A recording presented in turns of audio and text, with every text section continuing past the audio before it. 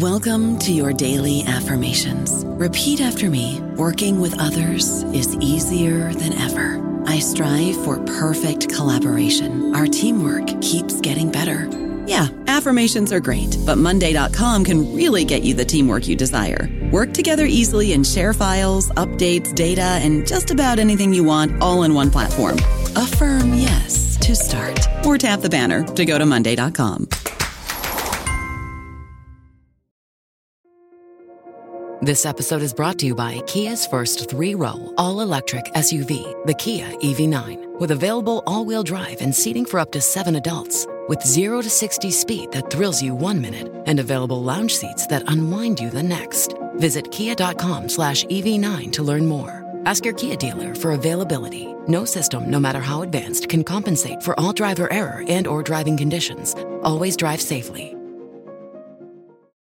It is Ryan here, and I have a question for you. What do you do when you win?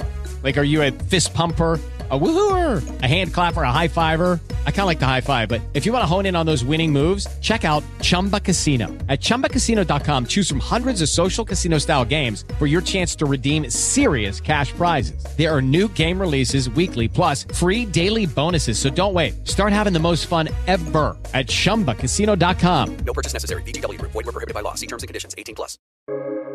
Welcome to the New Books Network. Welcome to New Books in Critical Theory. It's a podcast that's part of the New Books Network. On this episode, I'm talking to Yvette Taylor about working class queers, time, place, and politics. So welcome to the podcast. Thanks so much for having me. This is a fascinating book that does a lot of things at once, actually. I think it's got contributions to class analysis. I think it's got reflections on methods. It's got a lot of stuff about teaching and how we kind of share knowledge and how knowledge is produced. But it's also, I think, a kind of a story of your own career as well, really, a sort of wealth and kind of history of your work in this area. And I suppose the place to start probably is with that. And I'm keen to know kind of where this book fits in with sort of your research, several research projects you talk about in the book, and your sort of career to date. That's such a great question. Thanks for asking that. I think in many ways this book is my research, my projects, and my career over the last 20 years. And there's a lot of differences in that, and I can't chart all of that. That wouldn't be interesting in itself necessarily. It's not just about me. But within that, I think feminist inquiry has often started from that sense of your positioning in the world. Where do you come from? Where do you stand? And I try to make a case for where I stand. And I hope I name that as a shifting rather than a static place. So to map some of those changes over the career course, over the life course, who is allowed to change and take up space, what gets stuck. And so some of the spaces that I think about and the spaces that I've also moved through are, for example, the council estate or the archive or the classroom, the feminist classroom, and academia more generally. And I think within those places, I try to look at what being or identifying as working class and queer has meant over the last 20 years of doing research, I would say in, by, for, as a working class queer. And I look through different projects, but working class queers remains a continuous through line through those projects. And I ask what it means to find a place as a researcher or an academic and a writer, and to think about that as an intersectional place rather than as static. So the subtitle of the book is Time, Place and Politics, so hopefully capture some of those movements too. And I think when I think about my own place, my own positionality and interviewees' sense of place, I always, one of the quotes from an interviewee comes to mind quite fast. It's Alicia who says this, and she says something to the effect of, I imagine my place is not fitting in, and sometimes not fitting in means that the world is not for you. And I think there's different ways of thinking about that misfit, and I try to think about it as productive rather than reductive, and rather than just meaning that, say, working class queers are stuck, because that's not the only or necessarily the best story to tell. So I've kind of hinted at my place and my movement through academia as a researcher. And one of my positionings, and I talk about this in the book, is as a recipient of a full higher education and maintenance grant in the 90s, which of course has been retracted ever since. And I think despite that, we do see hashtags activism on first generation working class academics, and I think that begins to kind of pull out some of the complexities of saying that you're working class and working classness.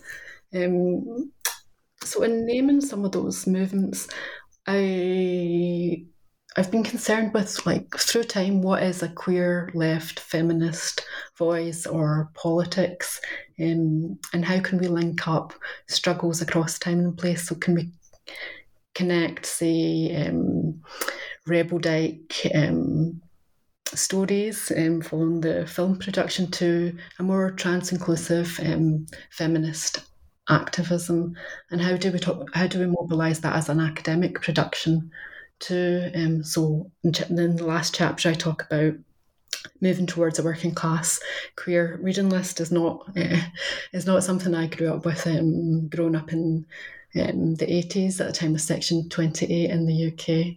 So there are some of the places I start with in opening the book.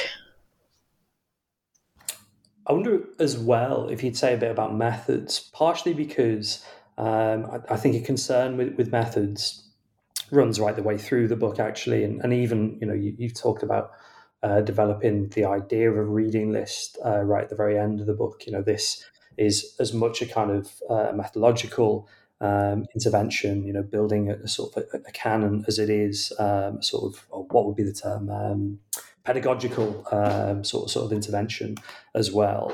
But right at the start of the book, I suppose methods are kind of most at the fore, partially when you're introducing, if not the problem, but I suppose kind of queering categories like class and methods for researching class, but also giving hints about some of the ways you've approached the various projects that underpin the book's analysis. So yeah, I wonder if you just say a bit about sort of what sort of methods you've been using for researching working class queers. Yeah.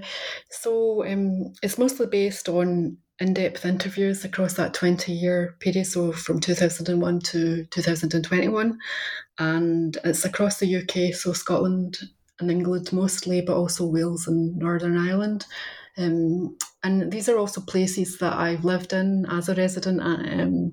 I've been part of. I've even done what might be seen as maybe impact or outreach work, and I do query that in the book to how far can we extend our reach as researchers, and I'd maybe put in a wee caveat in that reach across time and space too.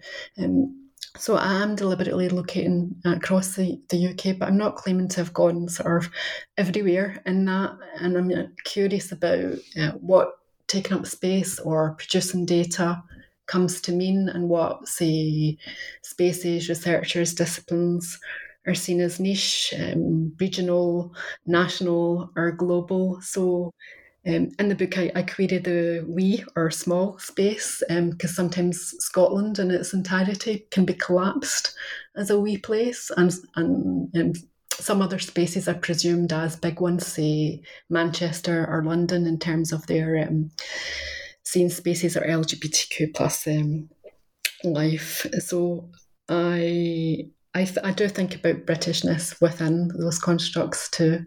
And I also want to think about what counts as queer class data, something maybe always in dispute.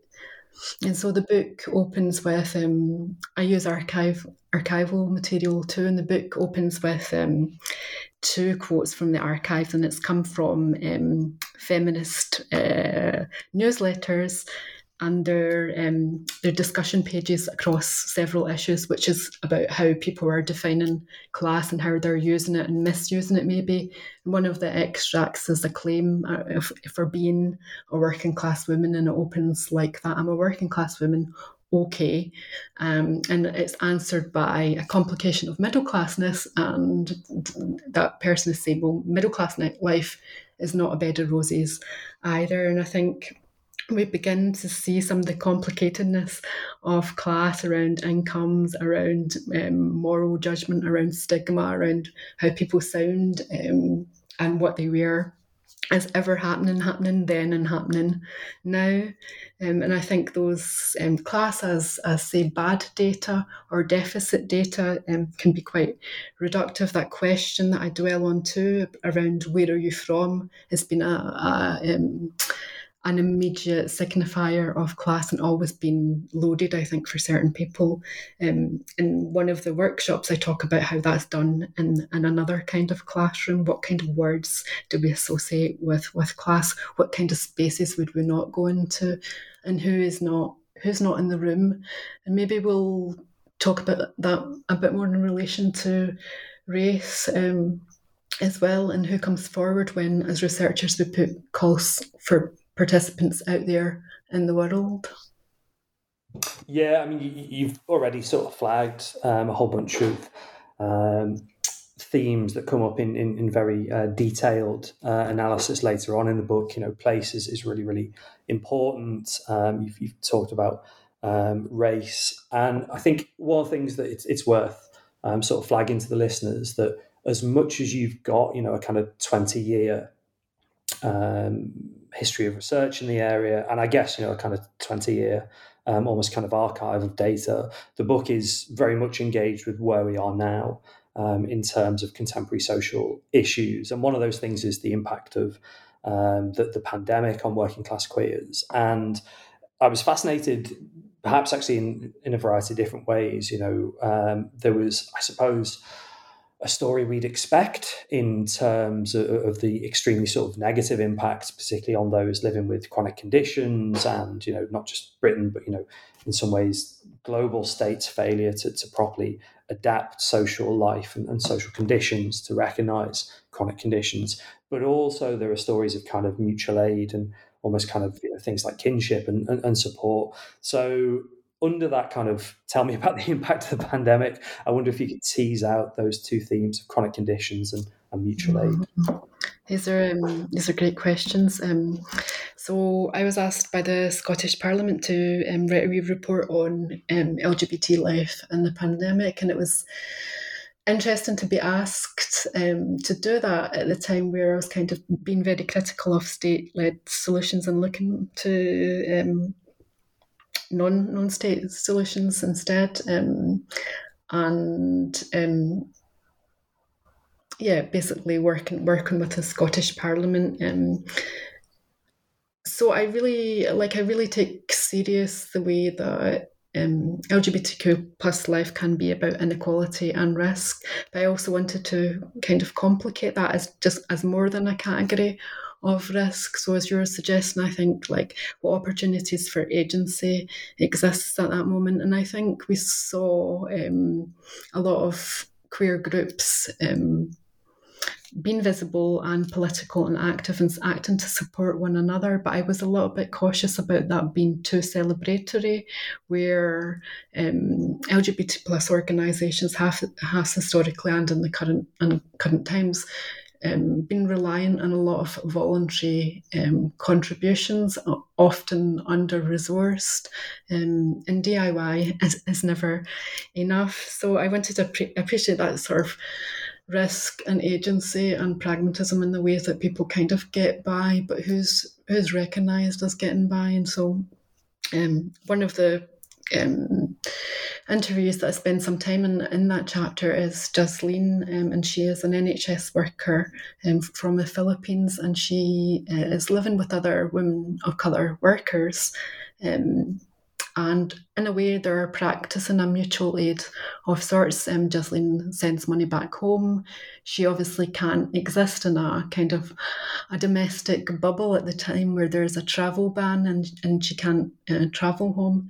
So I wanted to use Ghislaine's story to think about what's recognised as mutual aid too, and might we think about the way that certain communities have always had to practice mutual aid when it hasn't been kind of thought of as such, or maybe recognised as a political strategy.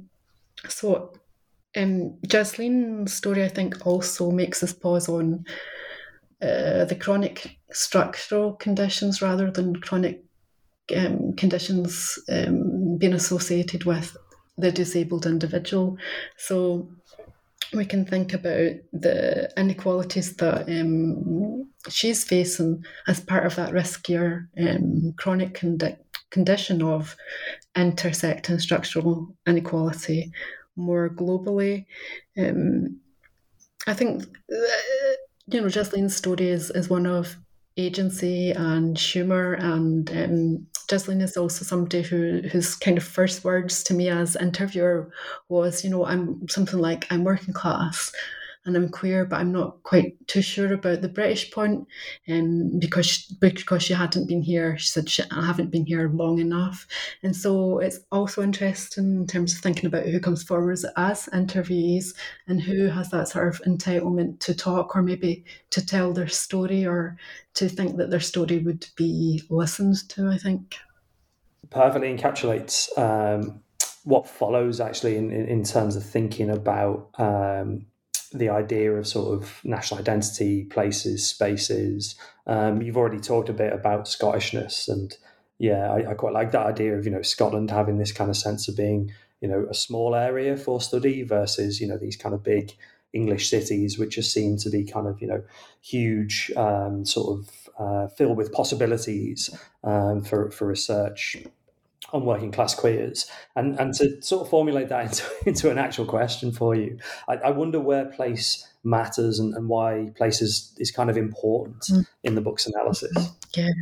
And I tell my own story again as somebody who returned to Scotland in the end of 2015 after the independence referendum, and so moving from that sort of generically Scottish person in London, where the question of where are you from could be answered by an easy, well, Scotland, to suddenly feeling back at the scene of the crime, if you like, and that people would know exactly where I came from as soon as it was announced. And there's all sorts of interesting, interpersonal exchanges in that moment. Your place can be somewhere you're proud of, but it can be a place of shame and embarrassment. And, even middle class people become embarrassed about coming from middle class areas too. So that had to be navigated again. I came back to Scotland at a moment where it was also announcing itself as world leading in terms of LGBT equalities, and I was really sceptical about that. And that was a story that I tried to unpick via different interviews, but I think Farage is, again, somebody I spend a wee bit more time on, and Farage definitely had a sense of Scotland as a space of safety, but in a way Farage was compelled to tell that story while his asylum status was pending, and he wasn't fully recognised in the state, and didn't have the same benefits. For example, couldn't work while claiming asylum, and they stayed with their what they called their church family, having converted from to Christianity from Islam.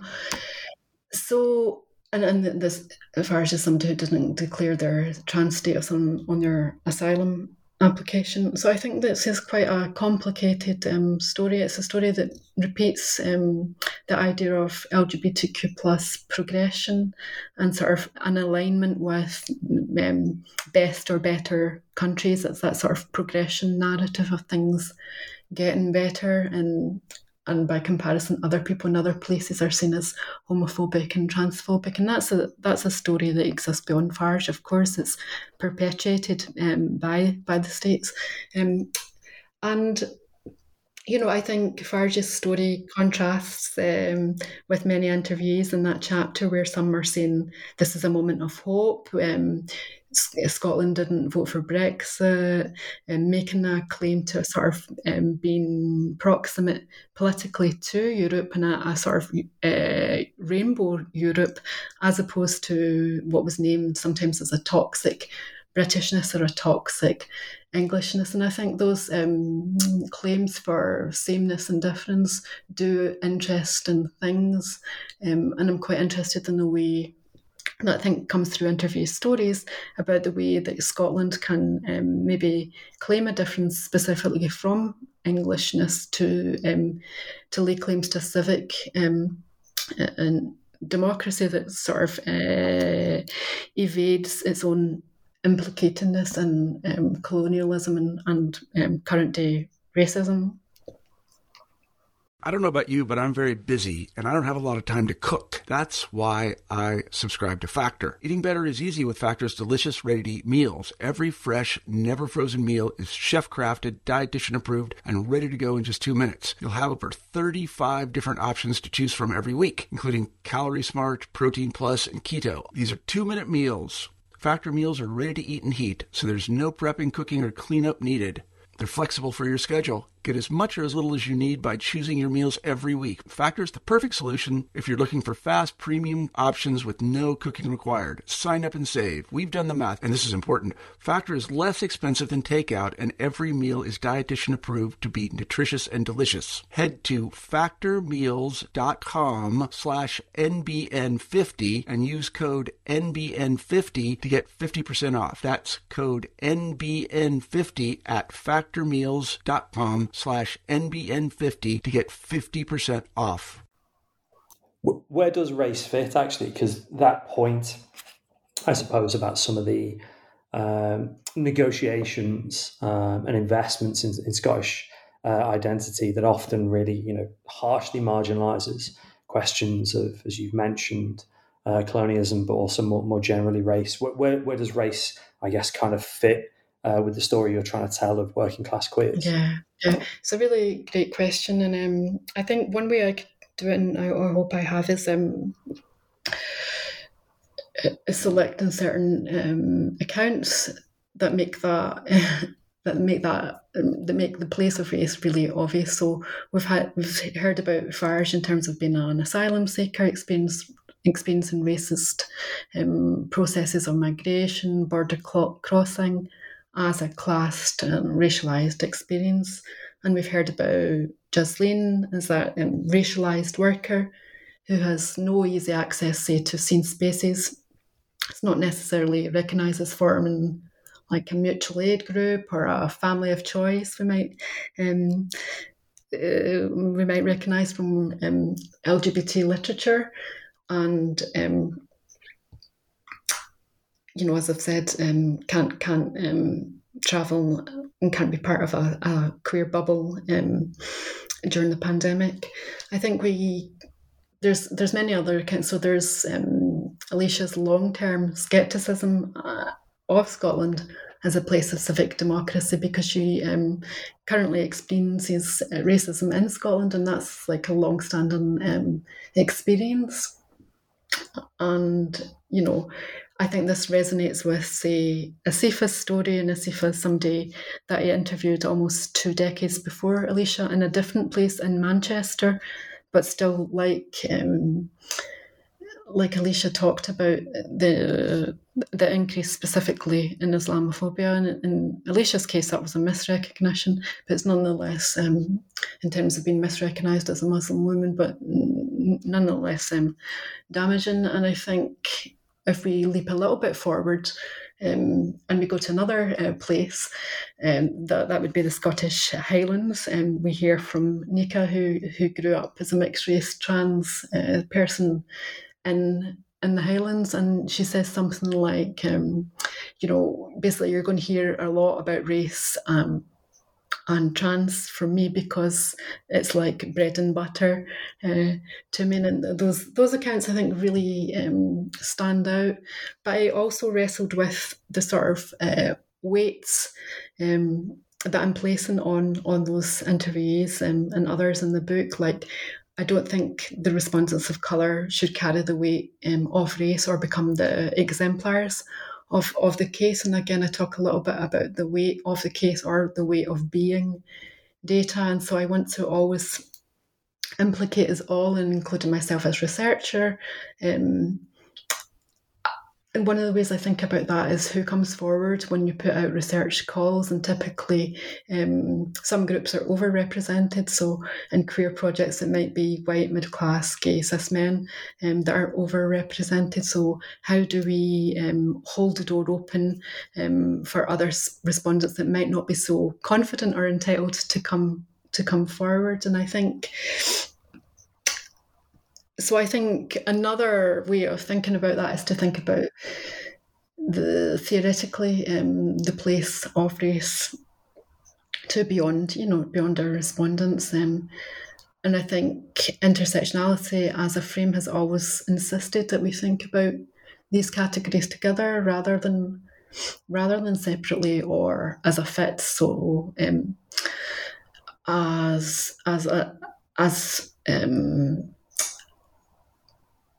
additives. So we can think about this in terms of, say, the UK Equality Act, which has a list of protected characteristics enshrined in law. So it's about being anti-discriminatory in terms of, say, gender or sexuality or race and religion. And I think sometimes these protected characteristics are pitted against each other. They're seen as contrasting. So I want to think about these at the same time, and that is always tricky. And I think part of that is saying that this is a practice. It's not static. It can never be completed, and it can never be for, say, the good white feminist to tick off to say that they've done intersectionality, but that they're repeating this as a long-term practice. And I think one of the examples, and I'm always a little bit cautious when I give this example, because it's an example of Will in the book, and Will is a pseudonym like all my interviews that I've talked about, and Will talks about being intersectional, so deploys that intersectional I, that I am intersectional. I read and then reads off a list of readings and sort of political involvements and what their Twitter status says. And I think at the time where intersectionality is used as a hashtag, I think we can be a bit skeptical about who owns it. Who can say that that they are intersectional, and how can we force ourselves to keep returning to it as a practice? Yeah, I mean, that comes up really clearly in the penultimate chapter of the book, actually, where you're thinking about how you actually, sort of do research and represent lives, particularly over a 20-year period. And before sort of maybe touching on that or developing that, I'm interested in how, I suppose, everything in the book comes together and plays out when we're thinking about the current context. We've talked already about the kind of pandemic and the post-pandemic moment, but the other thing the book is doing is trying to think about what's happened with, you can use the euphemism of austerity, or effectively the kind of collapse of the state in various different ways since 2010, certainly possibly 2008 as well, or indeed in a kind of longer term context. And I was struck by the way that, if I might be sort of careful here, often when we're thinking about queer spaces, the sort of dominant discussion can be things like, gentrification, closing, bars or kind of community spaces. But actually, you try and think much more kind of generally about things like the impact of austerity on parenting and families, on religious institutions, as well as more traditional kind of working class queer spaces. And again, to kind of formulate that as a question, what has been the impact of austerity? And I suppose how do you kind of grapple with that in the book? Yeah, that's a great question. And it was quite kind of a hard chapter to write. So because there's a lot going on in that period, there's a lot of supposedly steps forward in that sort of progressive imagining, that there's the Equality Act, and there's we moved from the Civil Partnership Act to same-sex marriage. So there's supposedly a lot of benefits and a lot of things to be celebrated. And at the same time, we have huge welfare reforms that mean profound cuts for disability benefits. There's the bedroom tax, and I think there's a heightened moral discourse of stigmatising, say, the wrong kind of families, which sociologically has rightfully got a lot of attention. I'm thinking of Imogen Tyler's work, for example, and I think that stigma and the figure of the single mother, and I want to think, well, how can we understand these processes as also queer and as also implicating queer lives? And one of the ways that I try to manage that chapter and all that's going on in those years is to talk about different austerity scenes. And that means scene space, parental scenes, and religious scenes. So scene space is not typically a place that parents go to, and I talk about that. I talk about that through, I think, Fred's story, and Fred is a wheelchair user and talks about being on the scene and not receiving the support from other queers, and his wheelchair is referred to as a pram. So it's that, I think, that highlights that the way that scene space is only for certain kinds of users. And again, Jasleen, just to go back back and forwards, is something that the book tries to do too. But Jasleen also talks about being excluded from a rural walking group, so very different from these urban imaginings of a gay space. She talks about turning up to the rural walking group and being asked, "Do you really know what this is for?" Because she's not imagined as queer by other queers. So there's the scene spaces, and these are places that I went into, and including the kind of sadder community spaces that we might actually wish we had back, because a lot of them have now gone and replaced with online spaces. We have other kind of spaces that parents can occupy and they do take up their space. With some people feel their entitlement to press for change, including in classrooms, and argue for LGBT inclusive literature, for example. And this is a real classed story. I choose to foreground working class queers in the book. I have over those years interviewed middle class people too, and so I really talk about that sense of kind of coming forward versus a sense of, I think one of my interviews speaks of it as this sense of being back in the margin despite the Equalities Act.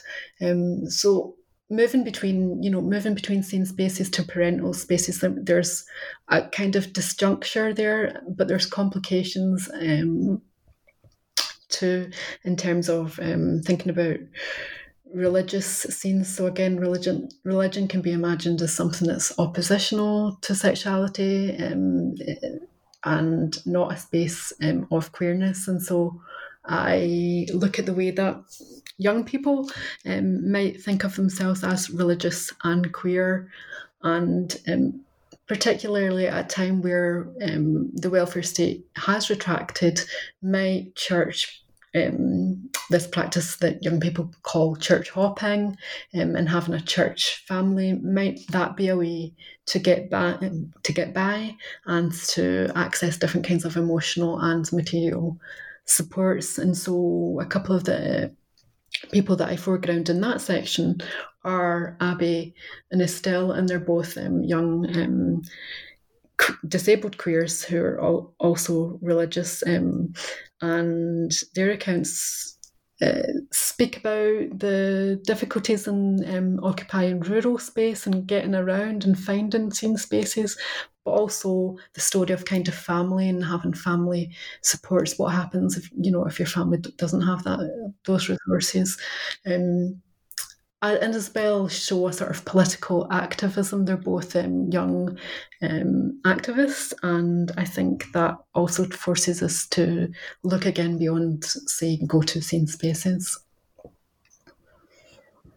I mean, you talk quite a lot about questions of identity and sort of foregrounding identity, and I guess so far we've been really kind of focused, and I think, obviously and rightly on the research in the book, but I was really struck by the way the book ends, which, as you've sort of flagged already, is an attempt to build not just the reading list, but I think a whole range of different insights for teaching. And I'm sort of intrigued by, I suppose, what you hope for with the book in the teaching context, both in terms of, I guess, the practicalities of, there is literally a reading list at the end of the book that people can kind of pick up and engage with, but I suppose kind of more generally in terms of intervening in debates that are about or have relevance to the lives of working class queers. Mm-hmm. Yeah, and quite deliberately, the reading list chapter, which we might sort of, if it was at the front of the book, it might have been thought of or even called, the literature review. That's kind of where we often start as academics, and we're told to read and then form an opinion. But I think part of my retelling of my occupation of different classrooms and different feminist classrooms, and I call that, I think, something like from the bottom reading group to the place of our own. So, who is education and higher education imagined for, and that being a story about class, and who then makes it onto the reading list. And I think that question of institutional recognition or institutionalization as the reading list is produced, and that can be disciplinary as well, like read the great class series, these are X, Y, and Z, or queer theory is this, which might displace some long-standing feminist contributions. So I think these are always complicated questions for feminism, which might, it might also be a practice of widening participation or a call for decolonization. And I think so. I moved that chapter to the end, but it is something that's always ongoing. It's never complete. I do have a reading list, and I wanted to think through the texts that were really key for me as an undergraduate, and like what I got out of them, and how they compel me to read them again and push me forward in trying to do feminist projects and be a feminist teacher. And that reading list, by the way, and I don't want it just to be mine or, as sitting on my CV, because, as academics, our reading lists are sometimes, they're our own productions too. So, ultimately I want the book to have a life, and for it to circulate in and beyond different classrooms. And we are teaching, researching in the context of UK higher education strike action, and I think so that itself materialises certain presences and absences, and part of that chapter I use this idea of a out of office reply as a provocation to read new and old feminist readings. So it's like my automatic reply in that context of strike action. I mean, there's loads more we could talk about, actually, both in the context of something like the conditions of labour for the production of 20 years worth of projects, and and research, but also there are sort of individual kind of institutions that are really important in the book, places like Glasgow Women's Library. There's, sort of major theoretical contributions that come up when you're thinking about lesbian identity towards the end of the book. But I guess we've given a sort of an overview of what the book is trying to do, and the agenda of the book is hopefully setting. And it seems kind of a bit unfair to be like, and what next? But, academic books take a while to produce. And obviously this, has got this situated element of being, looking forward, but also being retrospective across several different projects. So what are you working on sort of now, and what's going to be next in terms of your work? Yeah. So thinking about what next, and then and that question of going back to go forward. Funnily enough, my next project is going to be called Queer Futures, Alternative Models for Social Justice. And I was lucky enough to get some money from the Royal Society of Edinburgh to do this over the next year, or to at least start it. And that project will be around ideas of volunteering, environmentalism, and enterprise in amongst LGBTQ plus communities, to really think through questions of doing things differently or doing things the same. And it will likely definitely involve questions of class. So I will still be talking about working class queers. I know that I can't title the next project that, because that title is now gone.